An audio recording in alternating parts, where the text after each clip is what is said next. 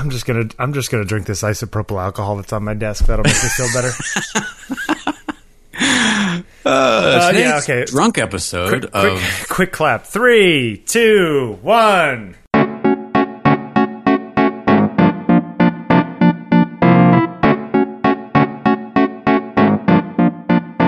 Welcome to episode 10, viewers, listeners. I guess they wouldn't be viewers. No, they'd be listeners. Listeners. Episode 10. For some of you, are we putting this up today? Will it be up tomorrow? Oh, I'll try to put it up today. So, happy 4th of July to those of you in the U.S. Happy Wednesday to everyone else, or Thursday. Happy Wednesday, Rabbit.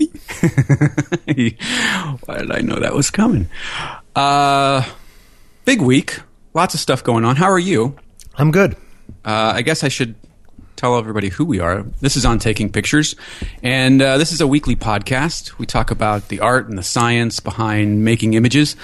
My name is Jeffrey Sidoris from fadedandblurred.com, and on the other end of the internets is Bill Wadman. Hello. New York portrait photographer. Fancy New York portrait photographer. Who said that I should be fancy?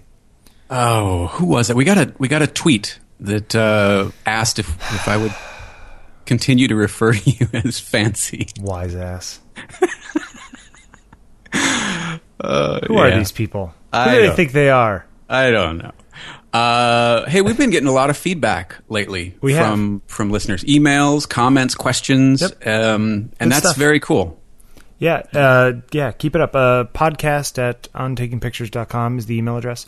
Do you want to start with the question that you answered, the focal length question? Sure, since we're kind of in that mode today? So I got an email from a listener named John Burridge. Basically, he was saying, I was taking some headshots for a friend of a friend, I'm sorry.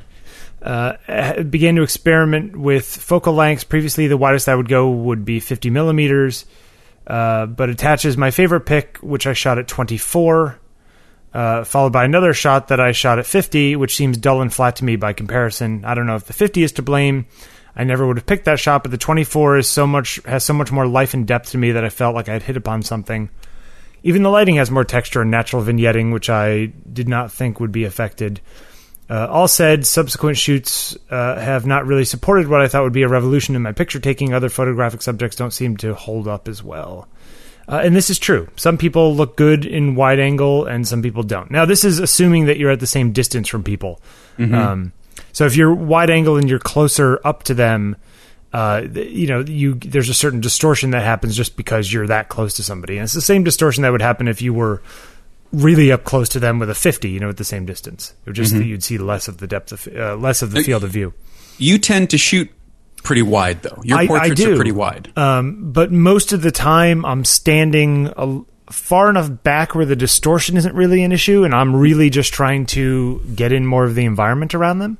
Mm-hmm. So for me, shooting wide is about context of the portrait. And whereas this guy's shots, he had to be pretty close, especially for the 24. Yeah, actually, he was probably, I don't know, a foot and a half away for the 24. That's close. Yeah, it's pretty wide. But see, this is the girl he was shooting, this model, very pretty girl. So and has features that it actually accentuated the good things and didn't take away the bad. Plus, her face is also almost dead center in the shot. And with wide-angle lenses, you tend to get more distortion as you go outward towards the corner. So, like with her in the middle, is sort of the best that could happen. And so I answered this guy's question on my blog on the ontakingpictures.com website, and I will put a link in the show notes. But it's kind of interesting. Basically, what I said was, wide angle can work for portraits. I think that it gives an intimacy that longer lenses don't do, because you are seeing somebody the way you would see them if you were that close to them, right? Mm-hmm. Rather than being 10 feet away, so you can use your 70 to 200. Exactly. And when people see the picture, I think that there's sort of an automatic translation that goes on that the human mind says, oh, that person is really far away from me, if it's on a long lens or that kind of thing. Where if it's a little wider and has more of that sort of wide distortion, which is just due to the distance to the subject, by the way, I think that there's an automatic connection that gets made between people as long as it's not so distorted that it looks weird. Sure. I think 24 is kind of wide. I mean, I think that picture is the sort of best case example of that kind of thing. Did he happen to say whether he was on a full sensor or a crop sensor? I think it's a full frame sensor. Yeah, because the second half of the question, he asked whether if he used the 24 on a crop sensor, if that would be like the best of both worlds, and that's sort of missing the point because sensor focal length is all related to field of view, right? It's like how much of what's in front of your lens you're taking in from left to right and top to bottom. And so a wide-angle lens on a cropped camera has a multiplication factor, and it ends up acting as if it was a longer lens on a full-frame camera, if that makes sense. So, and with Canon, it's the multiplier is 1.6. So a 24 millimeter lens on a crop sensor ends up acting like a 38 millimeter lens on a full frame body. But you don't. The distortion doesn't change, does it? The compression doesn't change. Well, no, but again, if it's just your field of view, yes. Well, yeah, but to get the same shot, the same amount of stuff in the image. With the cropped lens, you back up or move forward. Do you understand what I'm saying? Sure. So then it's back to that distance from subject that you right. So essentially, it's like, okay, yeah, I could use the longer lens or the wider lens on the cropped body, but like you would end up using essentially a 40 millimeter lens on a full frame body, and you would move forward or back to make that work. In which case, you're changing your distance to the subject, and you're sort of balancing out any difference you've made. You know, you could take the same picture, a 35 millimeter lens on a cropped body and a 50 millimeter lens on a full frame body. You would end up taking the same picture. You know, if they would give you almost identical results if you had the same amount of her in the shot. Gotcha. So it's interesting, and we had some good back and forth on the comments, which is always fun. I like a little good back and forth, which is a little fun. So anyway, yeah, good. It's a good question. It's a fun answer, and we'll put that in there. You know, last night I found a blog post by a Mandy Wise, who apparently is a listener of ours. Hi, Mandy. Hi, Mandy. Who apparently listens to our stuff, likes our stuff. Actually, does she actually say she likes it, or does she? I don't know that she said she liked it. I think she just said she listened to it. Ah, damn her. Anyway, Mandy wrote a blog post, which I just found interesting because it kind of goes along with our talk about the future of film, right? That we talked about a couple. Yeah, she picked up some Polaroid gear, didn't she? Yeah, Polaroid, and then a Canonet rangefinder. Do you ever use a Canonet rangefinder? I have never used a Canonet rangefinder. Do you know what I'm talking about? Nope. Okay, so Canon back in the 70s, I think it was. Made these is this Canon's sort of knickermat to Nikon? Yes, exactly. Okay. Yeah, they're like these little fixed lens rangefinders. Okay. And they're not built all that well. If you ever see the movie Pecker, yeah. Okay, yeah. He's using a Canonet. Okay. So they're these little Canon rangefinders. The problem is they're all over the place, and you can buy them for $50 on eBay. The problem with them is that the majority of them are busted. Or broken in some way. Like they were not built very well, and so they're sort of very temperamental. So she has one of those. She has a Pentax SLR, and then she bought a Hasselblad 500 CM, which I know is your sort of dream camera. It's definitely one of them. Yep. It's a great camera. You should get one of those. Yeah. I'll get right on that. In fact, you know what? I'm just going to take a break here and just go fondle my 500 CM. I'm just kidding. Hate you. I'm taking it. We come visit, I'm taking it. All right, you can borrow it for the day. Borrow. That's what I meant. So she says that she has started shooting film, which is great, you know. Mm-hmm. And one of the things, basically, what she comes down to is kind of what we said, that film automatically gives you an object. And even when they're no good, even when she's got shots that are exposed wrong or out of focus, she tends to keep them instead of throwing them out.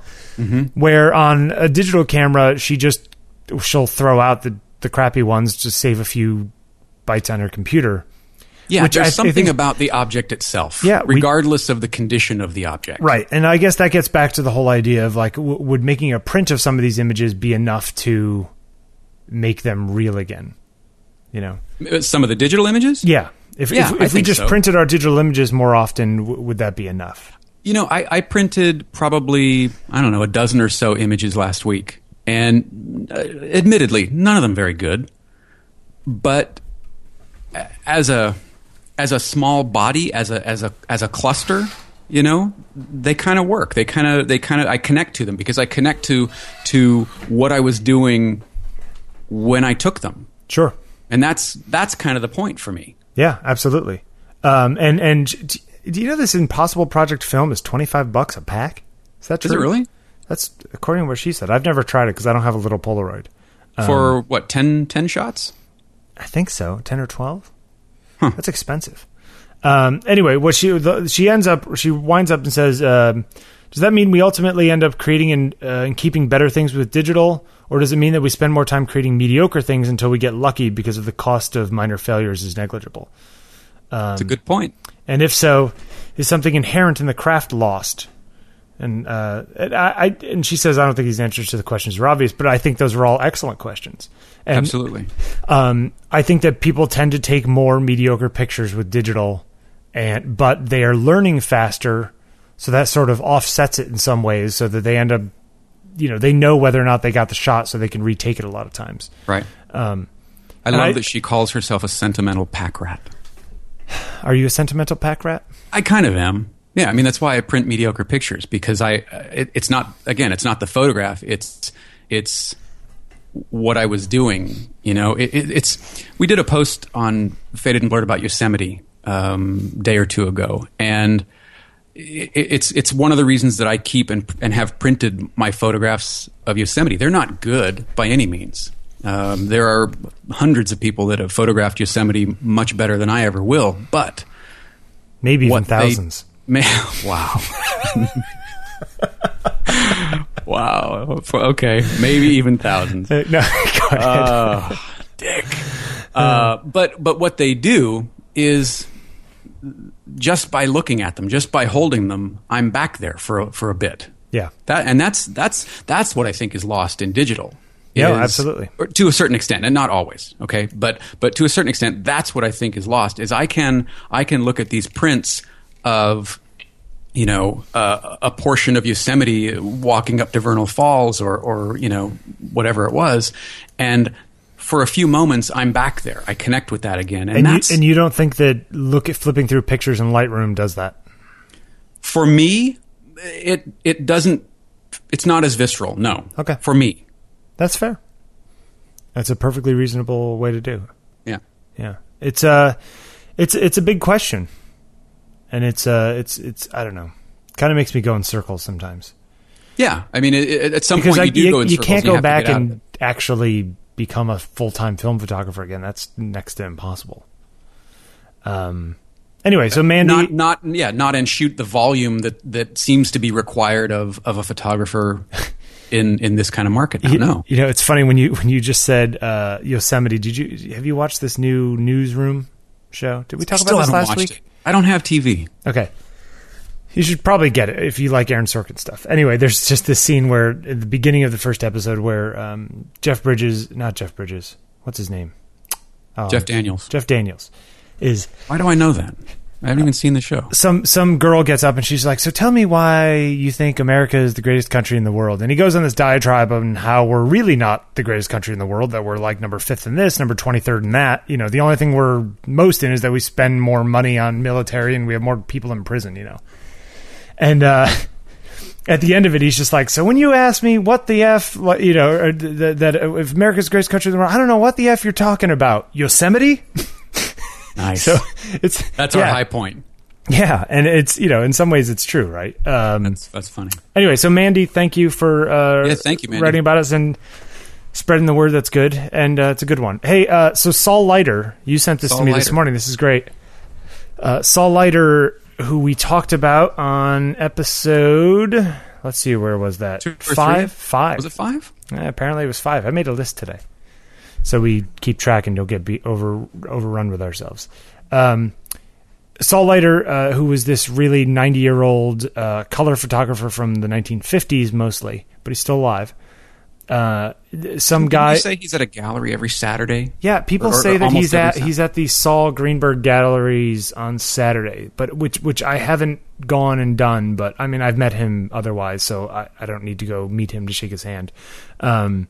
But yeah, apparently he hangs out at the Saul. I think it's the Saul Greenberg galleries, which is who represents him. Mm-hmm. But there's apparently some guy has made a documentary about Saul with all kinds of interviews and spending time with him at his place. Called In No Great Hurry, which I love. In No Great Hurry. Isn't that a great title? I love that title. It's fantastic. I wonder if he actually says that in the show. Yeah, that he's in no great hurry. Yeah. So it's apparently there's another site like Kickstarter called Indiegogo, which I've never heard of. Have you heard of this?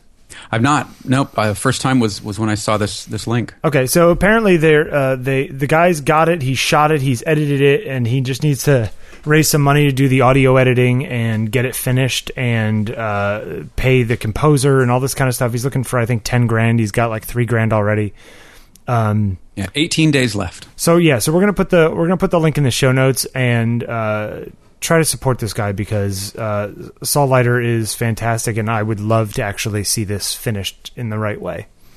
And there's a little 3-minute teaser trailer in there, which is actually really cute. For $100, you get a copy of the film. I don't know. He's so awesome. Yeah, I would love to see this film. So, well, I think we can make that happen.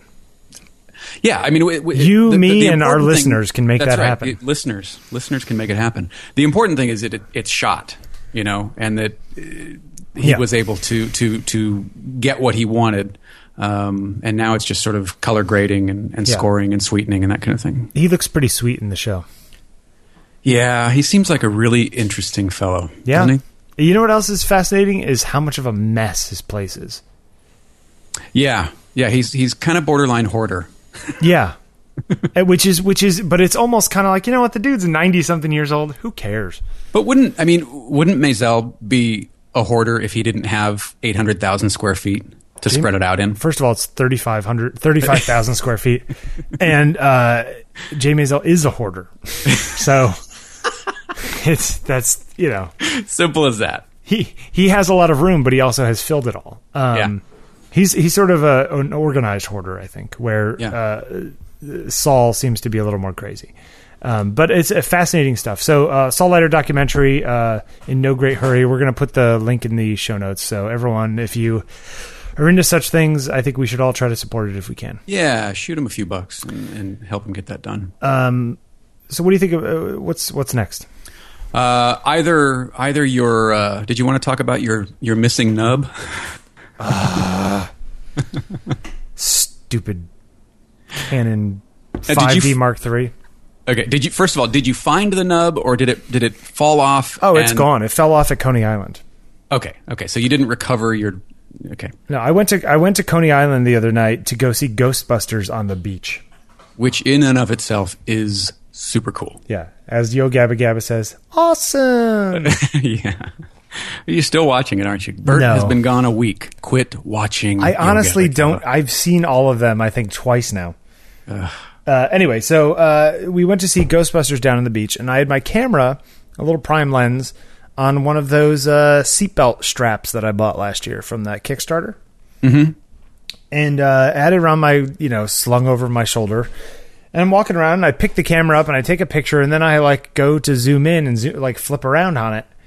And I noticed that the little, 8-way button nub thing on the back that lets you it's like a little thumb joystick. Yeah. That the top of it, like the plastic part, is just gone. Like, what I'm actually manipulating is the thing that it attaches to underneath inside. And I'm like, wait a minute. Like, where the hell did that go? And it must have fallen off or flipped off or something as I was walking around. And it just got me thinking about the fact that this is a $3,500 body. Right. $3,500. You could buy a car for $3,500. Which they fixed the previous issue with electrical tape. Right. Which, So you know that's what, is a perfectly fine answer to the other problem. So I personally don't have a problem with that. And the other problem was sort of a non-problem for 99.999% of the users anyway. But this is kind of like, really? Like, I spent almost $4,000 on a body, and parts of it are falling off as it's around my neck. And you've had it all of, what, a month? 6 weeks? A couple months, yeah. Yeah. So I am a little disappointed in that, and I got to call Canon tomorrow and kind of figure out how to get this, because I don't want to have to send in my camera and not have it for a week for them to put a new plastic nub on it. Well, I'm hoping they could just send me a new plastic nub. You've had some sensor weirdness too. You had kind of it's almost like a posterized, it was like an 80s thing. Yeah. So what was that? So Did that ever happen again? Not yet.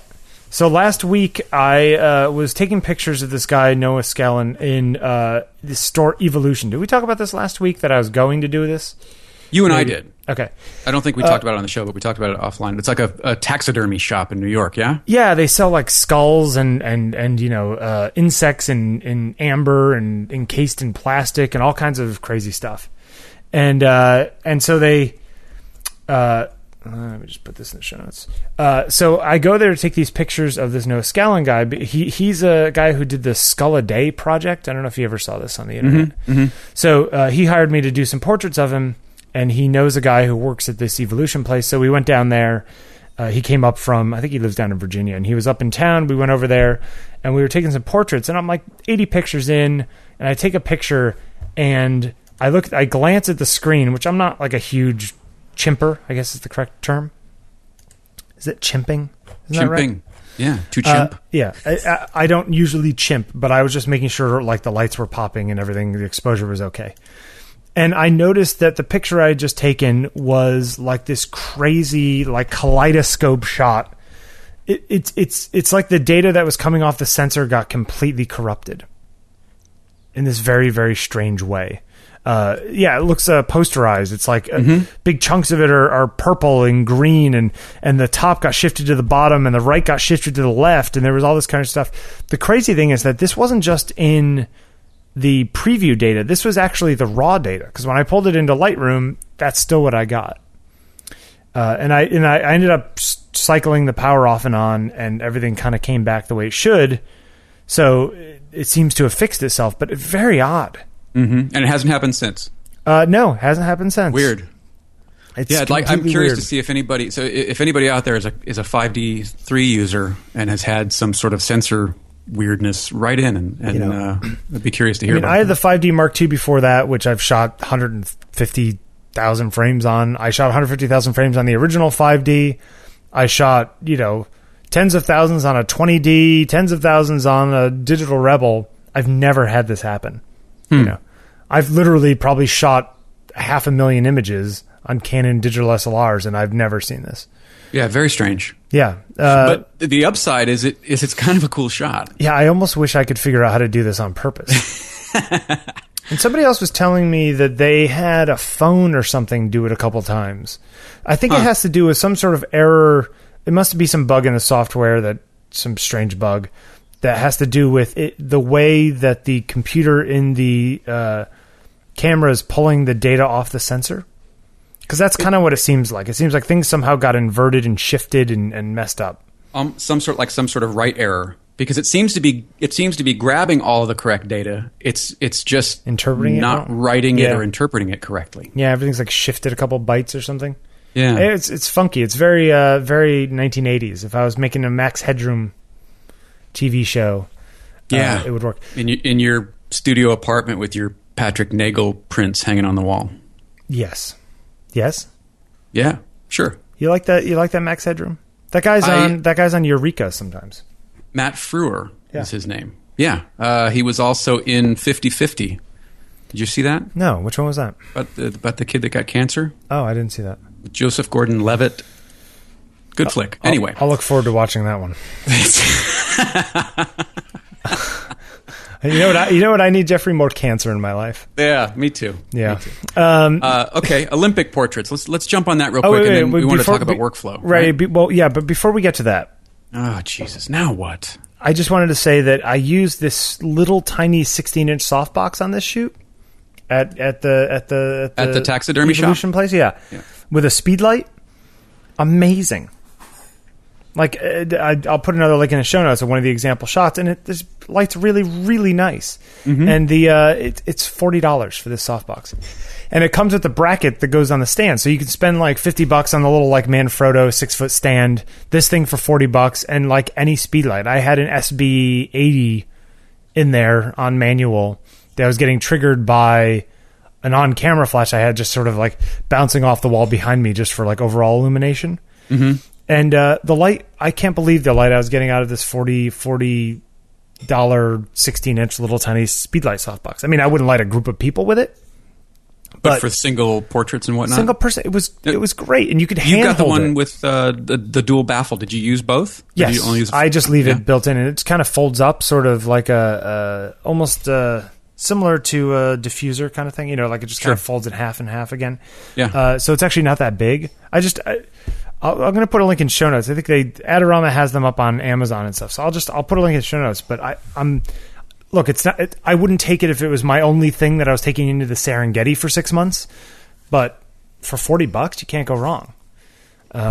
It's pretty cool stuff. So yeah, the Olympic thing. What do you got? Olympic thing. Well, this has been kind of everywhere at this point. The official portraits of the Olympic team were taken. These are the official portraits? It's the Olympic team invited photographers to take pictures of the country's best athletes. Okay. And they just didn't turn out very well. Now, who is the photographer on these things? The guy, his name is Joe Clamar. I hope I'm pronouncing that right. Okay. Clamar. It's Klamar. And he was at the Olympic Committee's the media summit in Dallas. And people are really upset at how the athletes were represented in these, because they kind of look slapped together, to be honest. Well, okay, I agree. They are not great photographs, right? However, let's say somebody said you need to take pictures of 50 people and you have 10 minutes apiece with them, and you need to do something different for each shot. You know, and you're just messing around on white paper and stuff like that. Okay, fine, but couldn't you at least post out the tears in the white seamless? Couldn't you? You know, it looks like they were straight from the camera. Well, they might be straight from the camera. Yeah. The only one I really like, I like the badminton guy. I mean, it's a cliche shot, but I like it with him with the racket in front of his face. But all these ones of people just holding up flags behind them. Yeah, I don't get that at all. Well, and here's the problem, for me at least. A month ago or so, you also have to remember that these people are not used to getting their pictures taken. So these people can be very difficult to photograph as well. And I'm just giving the guy the benefit of the doubt. Sure, and they might be. But you look at the photos that Annie Leibovitz did for Vogue. Yes. And whether you love Annie or hate Annie is not the argument here. But I'm just trying to say that something could have been done. Yes. Oh, could they be better than this? Of course they could. And yes, Annie did a better job. She also had models with them. She also probably had 6 hours apiece with them and a team of 15 people setting up lights and a budget of $100,000. You know, like So it is true that these are not the best pictures ever. Yeah, I don't know. I mean, I don't want to disparage the guy too much. Well, I'm not disparaging I'm the photographer so much as this is the representation that they're putting out to the world of not only the Olympic team but to a large degree of the USA. Yeah, it's true. But are these like the official ones that everyone's going to use? I'm not sure where they're going to be used, or at this point whether they will be used. Because of, there's an enormous amount of these do feel like pictures that were taken by somebody who hasn't taken pictures for very long, who's just messing around with studio lights.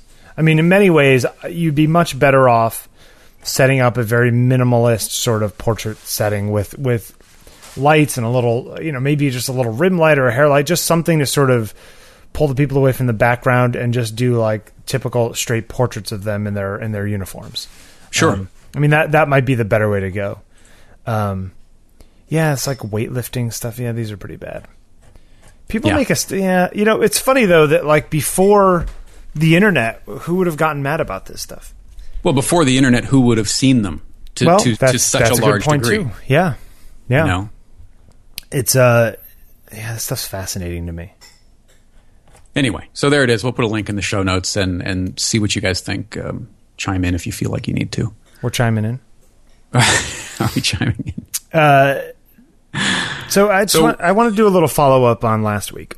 Okay. And we were talking about portfolios and printing and how you show people what you show them and how to select and all that kind of stuff. Yeah, editing was the big topic for last week. Right. For those of you who have missed it, and I know there aren't very many because you listen to every episode. They do, right? Don't they listen to every episode? I hope so. I thought last week was a good one, and I wanted to talk a little bit about websites because I've been sort of toying with my own. Well, to be fair, you've been kind of on the fence and I don't want to say unhappy, but you've been not as happy as you could be with your site. Yeah. I'm always antsy about my website. Mm-hmm.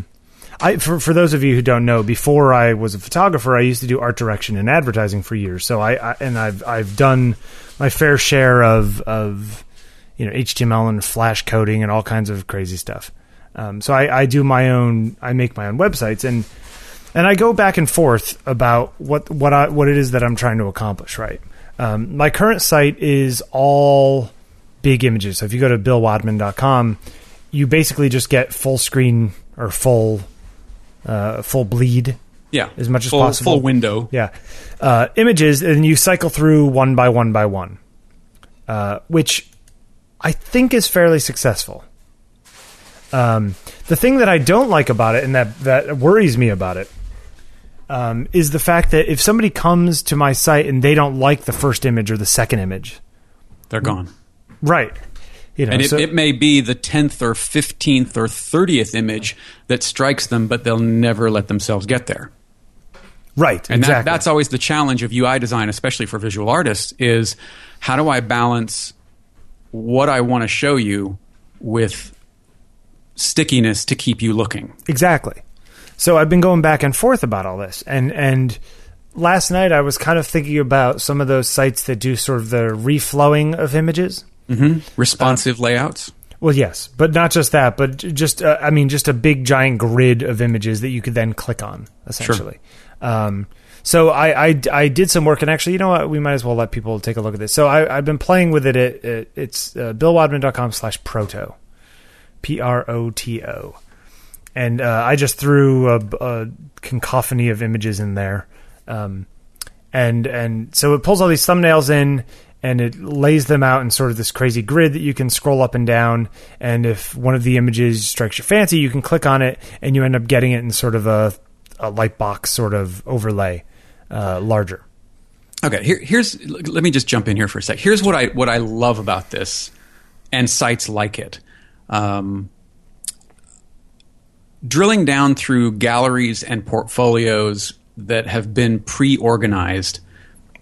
Is indeed great for organization. But from a user perspective, I don't know what I'm going to want to see. And to your point earlier about having to sit and look through everything to try and get to something I like, I tend to prefer things like this that I can quickly scan and see, A, do you have a body of work that I'm interested in? And then B, is there a selection of images? Are there a selection of images that I feel I'm going to connect with, and I can look at those? Rather than sure. wading through your entire. I don't know.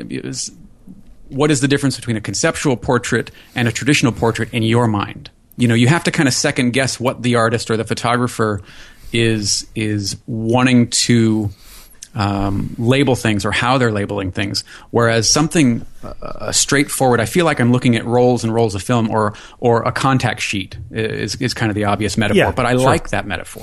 I think that the way I currently have it with the big images is much more like you're flipping through a book, right? Sure, or a stack of prints, or it's an much iPad, more controlled, a full screen type sure. of thing. Yeah. The thing that I like about that is that it doesn't overwhelm what you're looking at, right? You're not looking at 50 pictures. You're looking at one picture at a time. And I think that people tend to look deeper into images when they're not overwhelmed with choice. Sure. And that's most of the reason why I did that was to sort of reduce it down to, look, here's a set of images that I want you to see. Just flip through them one by one and have an experience looking at them. Okay, so maybe there's a happy medium with this particular layout. Maybe you bring in, and I'm sure you can do it with jQuery or something, where you bring in a slider and allow people, 3 different sizes, if you will, of these thumbnails. Yeah. So if they don't want to have 20 images across, you can view this grid at 10 images across or 8 images across. Yeah. I mean, it's also, the other thing is that with a grid kind of thing, you have to then have basically 2 sets of images, because you don't want to be loading 1,000 pixel things and shrinking them down. Sure. So you have ones that are 250 square or, on their long axis, and then you're shrinking them down. And then you have to have a full set. So you, like when you're updating your site, you have to deal with 2 sets of images, which is just something that I always try to avoid whenever possible. Well, it's definitely a balancing act. And I think for a lot of photographers that, I think you're in the minority first of all, in coding your own site. Right. Most people definitely use a minority. live books. Yeah, I mean, there's LiveBooks, there's SmugMug, there's Zenfolio, any number of portfolio alternatives out there. But I think the bigger question is, how do you see, or how do you want to be seen by people that are going to your site, and who's going to your site? That's another thing. Are you business to business? Are you business to consumer? Right. Well, the one of the things that I was toying with and has been bothering me, which I thought we'd talk about on the show here, is when I was looking at this last night, and I threw a bunch of stuff that I've keep collections in Lightroom of the stuff that's sort of like my best work or whatever it is, right? Mm-hmm. So this is sort of my portfolio, and I throw stuff in there and I take stuff out, and it's sort of like, if I ever have to show somebody a bunch of stuff, like I can just click on this folder and it'll pull up all the good stuff. The thing that bothers me about it is that I exported all that and I put it into this thing, and you'll see the stuff in the grid. Last night at midnight, while I'm staring at these images, I did not like them. Like I had one of those, wow, my work sucks kind of moments. Yeah, but people always get that, things. Right? Yeah, No, it can be, and I guess that sort of brings up this whole sort of cyclical process that you go through, where there are some times when you think that nothing you've done is any good, and then there's sometimes you think that you could do no wrong. Mm-hmm. But everybody goes through that, whether you're you or Karsh or McNally or whoever it is. But for some reason, when looking at a giant grid of images, that is even more not apparent, but more raw. Okay, so it's a little more overwhelming when you're seeing 50 images that you're not happy with suddenly, instead of just 1 or 2. And somehow I feel like the images, when they're individual, like when I bring them up full screen, I was like, okay, no, that's a good image. That's a good image. I like that one.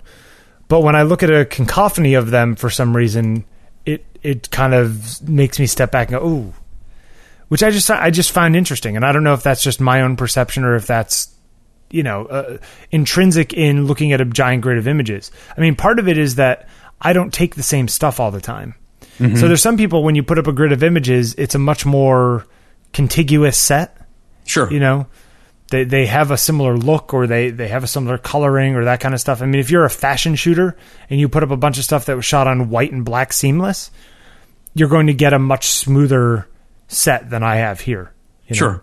And I wonder if that plays into it too. I don't think it doesn't not play into it. I mean, I'm sure that on some level you're being, and I think all photographers do this. They or most of them, they become hypercritical of their work on some days more than others. I mean, I know I do that on my paintings. Some days I think I'll never pick up a brush again, and I probably shouldn't ever pick up a brush again. But then I look at something and go, you know what, I really like what I did on these, and I'd like to get there again. For me, it's I'd like to get there again that screws me up. It's the fear of Trying to recreate something. well, yeah. I mean, it's If you're trying, you'll never get there. that's right. There's that fear of I did this, but now I've got to do it again. So that paralyzes me because I don't want to not be able to do it. Sure. You know, I don't want to be able to not paint that particular thing, or in your case, I don't want to be able to not nail that portrait. Yeah. You know, the way I Yeah. think I did. Yeah. And I think a lot of photographers, a lot of creatives, I think it's intrinsic to creating something outside of yourself. Is you fear not being able to do it again. You know, No, because absolutely. It happens all the time. And you're completely right. I think that it's funny when the best pictures I take are usually when I'm on some sort of roll, right? When you're shooting or you're painting all the time and you kind of push through and you get to the point where you're sort of in the zone, you know, you have that flow kind of thing going. Sure. I think lately for myself, part of my problem with my images is that I don't feel like I'm shooting as much as I'd like to be shooting. The problem with being a portrait shooter is that you need people, right? And that complicates everything. So if you don't have work every day or only a couple times a week and you want to be shooting every day, finding people to shoot can become a problem, you know? Well, yeah, I mean, it's a little easier, I would imagine, for you, being in New York, but also because you have a lot of people in your circle that you can just kind of reach out to. Yeah, and I do, yeah. Now, but for you end those up using that the same don't- people over and over again. Sure, but for those that don't, you can post to Twitter. I've seen a number of photographers go, "Hey, you know what? I'm doing this thing. I need some people. You know, if you can do it, meet me here." Yeah, no, and I guess the economic problem with that is that if you do that too much, then people don't hire you because they just figure they'll sign up for when you're doing it for free. Sure. You know, so there's that sort of angle too. You know, where you have to maintain a certain level of work for yourself, you know, to pay the rent, as it were. But anyway, it's a very different way of looking at it, more of like a holistic view of my work kind of website versus a longer or a more defined one. Sure. Image by image. Well, I like the contact sheet metaphor, but I also like the sort of scalable thumbnail idea, you know, where you can allow the viewer to whittle this down and not see so many. Right. Yeah. You know, because it is. I mean, if you're looking at this, you've got a grid of, okay, the way my screen is open. I think I have 80 pictures in here or something. Okay. Total. Which is actually not that many. No, it's not. And it's nice to be able to just sort of quickly go, yeah, okay, there's some cool stuff in here. And now I'll take the time to go through it. Yeah. You know, rather than the single image, for me, single image portfolios, or single image at a time portfolios, I should say.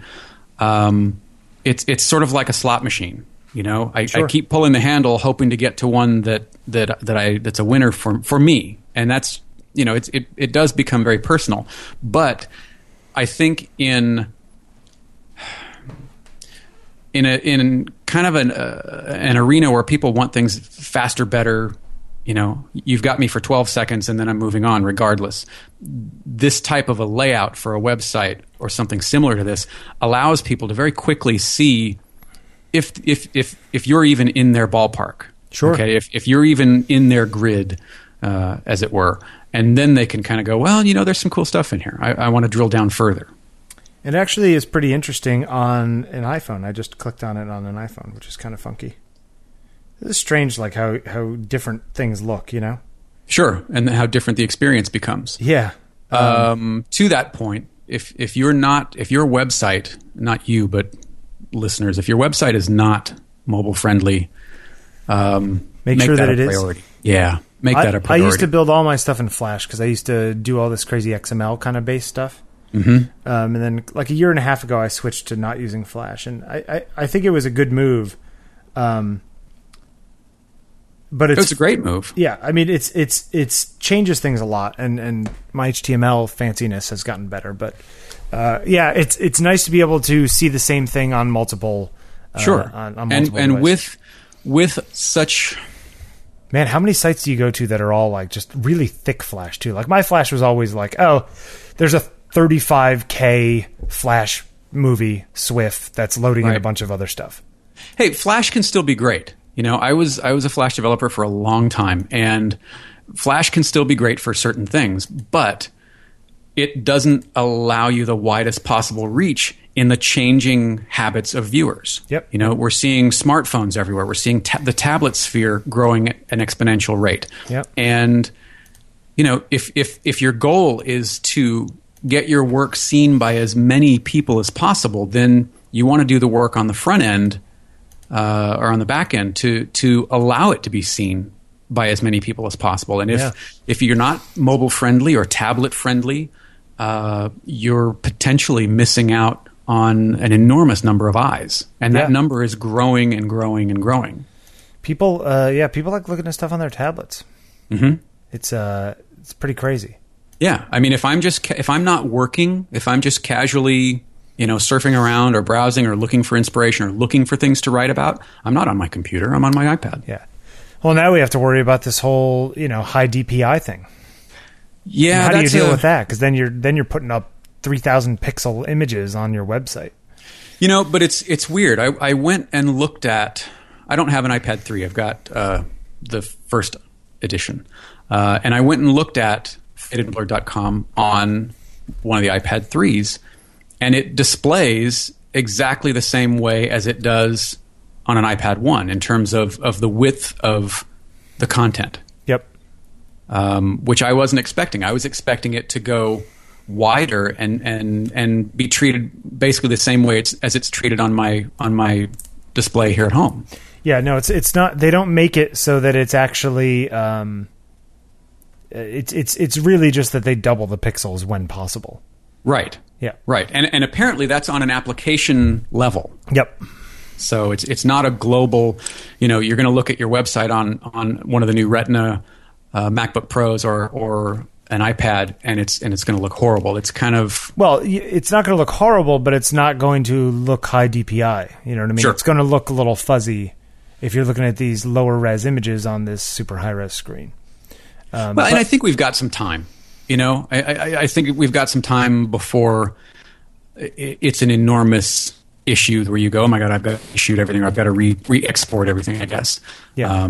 You know, the MacBook Pro is the only one at that level at the moment. Doesn't look like iMacs are going to make it into the Retina space on this next rev. Can you imagine that? A 27-inch Retina display? I'm not going to update my monitor, which is a 30-inch NEC, until they go high DPI. Yeah.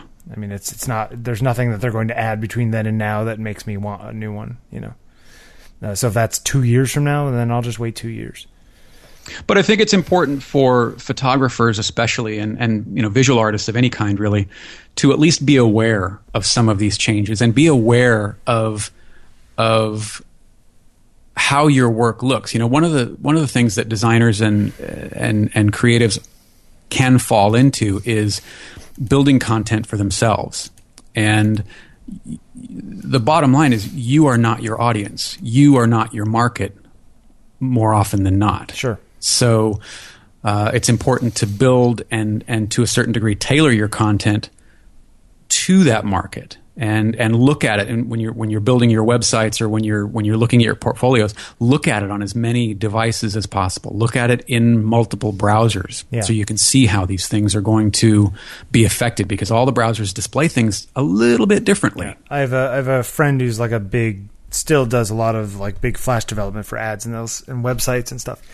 And he still works on like two 19-inch kind of crappy monitors, like 1024 by 768. And he's just like, well, because, you know, no one that I'm working for is looking at it any higher res. Even though I think to myself, wow, you really should just be using higher res and then shrinking your browser window to test, because you're going to have such a better experience. But for him, it's like, no, I'm going to use 5-year-old monitors. Yeah, and look at it the way our audience is going to see it. Right. Yeah. But I think that he's actually probably a little bit behind the times, because I think a lot more people have newer stuff than he thinks. Anyway, just crazy stuff. Oh, by the way, we got some feedback on the whole question last week of using somebody else's work. Remember that girl? Oh, right. So yeah. So a listener named Joseph Shelley, Joseph Shelley? I don't know. Let's say Joseph because he says Joseph.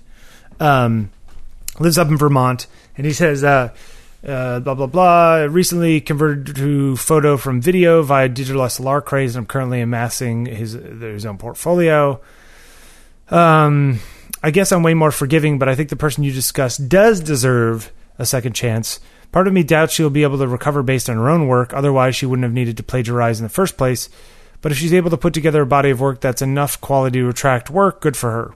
Her actions were far too naive, maybe a bit even dim-witted, for me to think that she's able to carry on to be successful on her own. But as my father used to say, expletive floats, and in a world where pictures of kittens, Thomas Kincaid, and Anne Geddes are what the masses desire, she may have a very promising career ahead of her. Perhaps my views would be different if I was completely reliant upon photography for my income and had someone abuse my work as she did, but I don't think so. My question for you is, where does the line sit for work that he does for graphic design? I often use stock and public domain images to supplement those designs. I never claim those images are mine, but I do believe the designs... Okay, that's a real simple answer. Yeah. It's stock and it's public domain. Yeah, they're designed for use by other people. Yep. You know, that is in fact what the industry is based on. Yep. Is I'm going to put this up so that you can use this in your own project, forum, venue, etc. Yeah.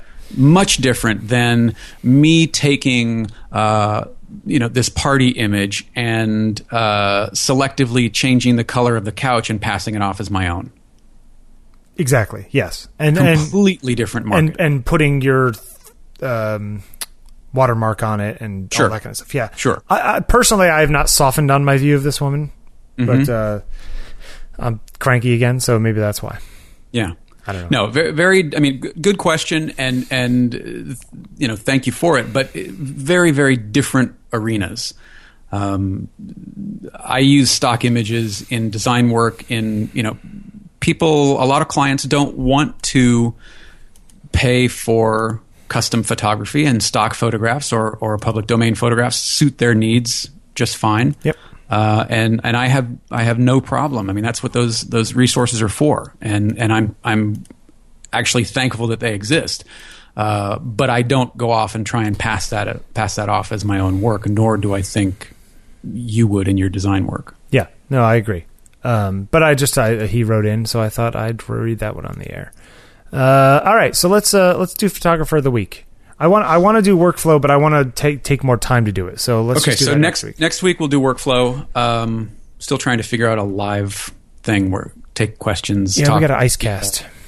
Is that the solution that we've decided on? We could probably IceCast, and then maybe... I'd rather not do video. I think it eats up a ton of bandwidth. We'll just do audio IceCast, and then we can somebody can listen in a browser. Maybe we could even set it up to just have it on the website when we're live. And we can tweet and tell people. Yeah, okay. They can tweet. We can do the what's it called as a Twitter stream. Yeah, okay. Hashtag OTP. Yeah, something like that. Yeah, okay. Okay, we will figure that out for next week. Photographer of the week. Who do we got? Who were we going to? Now I'm completely drawing a blank. Oh my God! I want to wait till you figure this out. I'm an idiot. You are? Wait. It was. Come on, Jeffrey. Oh, jeez. Why did I not? He lives in the South. Eggleston. William Eggleston. That's right. Oh, I'm an idiot. Sorry, gang. I love how you just sit there and let me sweat on this too, wasting people's time. You kidding me? No, not wasting my time. If you haven't seen William Eggleston's work, well, I don't know where you've been. Yes. Eggleston is as much as Saul Leiter was taking pictures in color and people ended up loving them, years and years later, up until the 1970s, black and white photography was the only fine art photography. People did not put up color photographs in art museums back in the day. That was for snapshots and family photos. Exactly. Yeah. Eggleston was arguably the first person to sort of break through the color barrier with by having a show at MoMA in the 70s, in 1976. Interesting. So yeah, he had his first portfolio entitled 14 Pictures in 1974, and then in 1976 his work was exhibited at MoMA.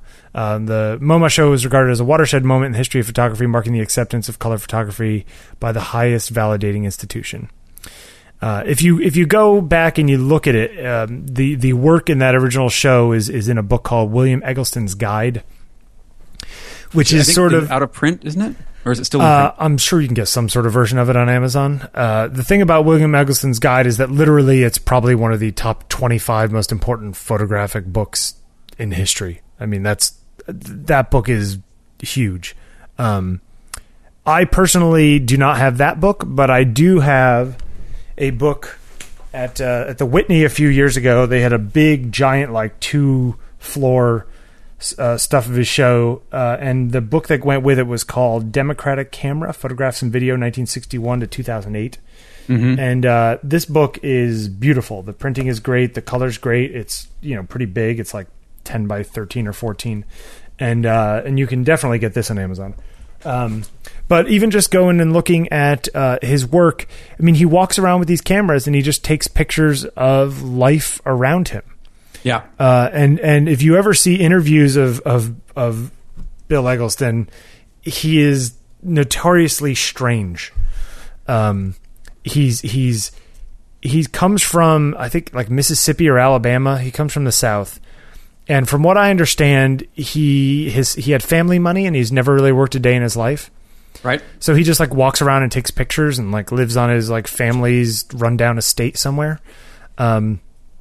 And so he's just like this artist, and people will ask him questions. There was in that Genius of Photography show that the BBC did, they showed some scenes of him taking questions from reporters, and they're just like, do you see yourself as related to the painter Edward Hopper? And he like, how do you see that? And he holds up his mic and he goes, no. And that's it. And that's it. Like, that's his whole answer, and he'll say things like, that's the stupidest question I ever heard, and all that kind of stuff.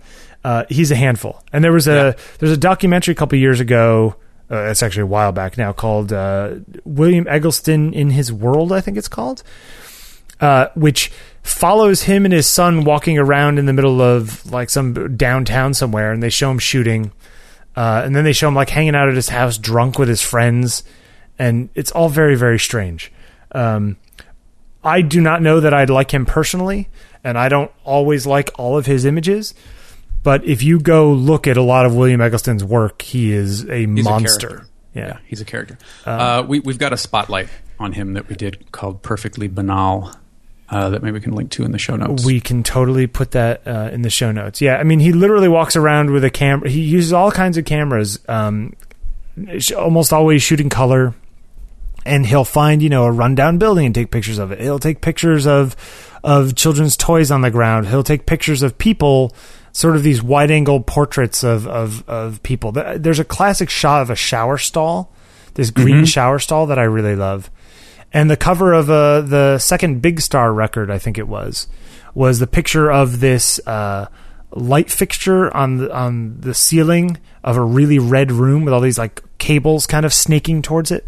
Right, which is a really famous shot of his. Very harsh.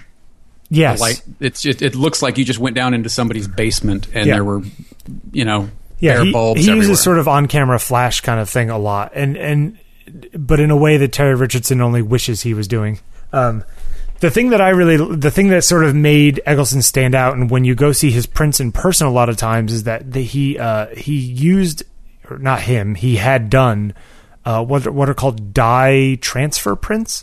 Mm-hmm. Do you know how this works? This is crazy. Yeah, Rauschenberg did it too. Yeah, so there's these guys who they basically separate the photo into RGB, I think, or maybe CMYK rather, and then they use filters to filter out the light. They print those specific channels, as it were, onto this dye.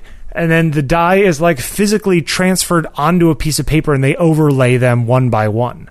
Right. And it's similar to like a silkscreen process where you're doing each color individually. Exactly. In that respect. But obviously the accuracy of overlaying them has to be tragically tight. Oh, sure. The tolerances for this to work. For last time I looked a couple years ago, there was one guy who still had supplies and was doing dye transfer prints, and they cost thousands of dollars each. Wow. But one of the offsets of them, one of the reasons why he would do this is because you would get these incredibly vibrant, saturated colors. Mm-hmm. These primary colors, like in a lot of his pictures. So his prints sort of bounce off the page, and they really do look like that if you see real ones in person. But of course you can't get them now, and digital printing has gotten a lot better. So I think that we're sort of moving away from that. But the whole idea of dye transfer prints is just insane. I mean, talk about creating an object, Sure. I mean, that literally is like making any print in a dark room by hand is art in itself, but this is like on a whole other level. Yeah. These guys are crazy. I mean, think about it. The exposure on each one of the layers has to be exactly exactly right. And then you're trying to overlay them, and you screw up one, you screw up all of them. Yeah. That's for people with certain anal tendencies that I don't really understand. Which is saying something coming from you. Yeah, I know, right? We should, let's see, dye transfer. I'm going to have to find, there's an article, when we did one on Rauschenberg, and they were talking about it. And Rauschenberg actually, he even went further and used vegetable dye from actual plant matter. So he kind of made his own colors and then did the whole dye transfer bit. Yeah, that's just crazy. Dye transfer, this is like, these people are crazy, but pretty cool stuff. Yeah, interesting stuff. I mean, he definitely made a career to an extent by showing kind of the ugliness rather than the beauty of his surroundings. Yes. Yeah. And in that made that ugliness beautiful, if that makes sense. Yeah, no, absolutely. And Eggleston's one of those guys you feel like if you were inside your head, you'd probably be scared and run out if you were inside his head. He's definitely that kind of guy. Yeah. But so William Eggleston, this is probably an obvious one for everyone, but go check him out if you haven't. Anything else you want to add? No, I don't think so. Sure. If you like the show, this one felt really laid back though. I guess it's the holiday. This show, yeah, it's a holiday. Okay, maybe that's it. So I'm sorry. Go ahead. I was just going to say, we always love hearing from you. So keep the emails coming. podcast@ontakingpictures.com, or leave a rating or a review on the iTunes store. It helps people find us and see where we're at. Yep. And if you go to ontakingpictures.com, you can find the show notes for each episode interlaid in the rest of the blog posts that I put up there. Are the show notes, they're in the feed, right? They are in the feed, but the way the links come out, it's kind of wonky sometimes. So okay. So you don't really get the links in iTunes? Yeah, I don't know. I haven't tested it. Okay. We'll have to check it out. But if we don't, we'll have to fix that. But yeah, you get everything you need, and you can find us on Twitter. It's at Bill Wadman and at Jeffrey Sidoris. That's ERYDD1R. Right? Yes. Yeah. Yeah.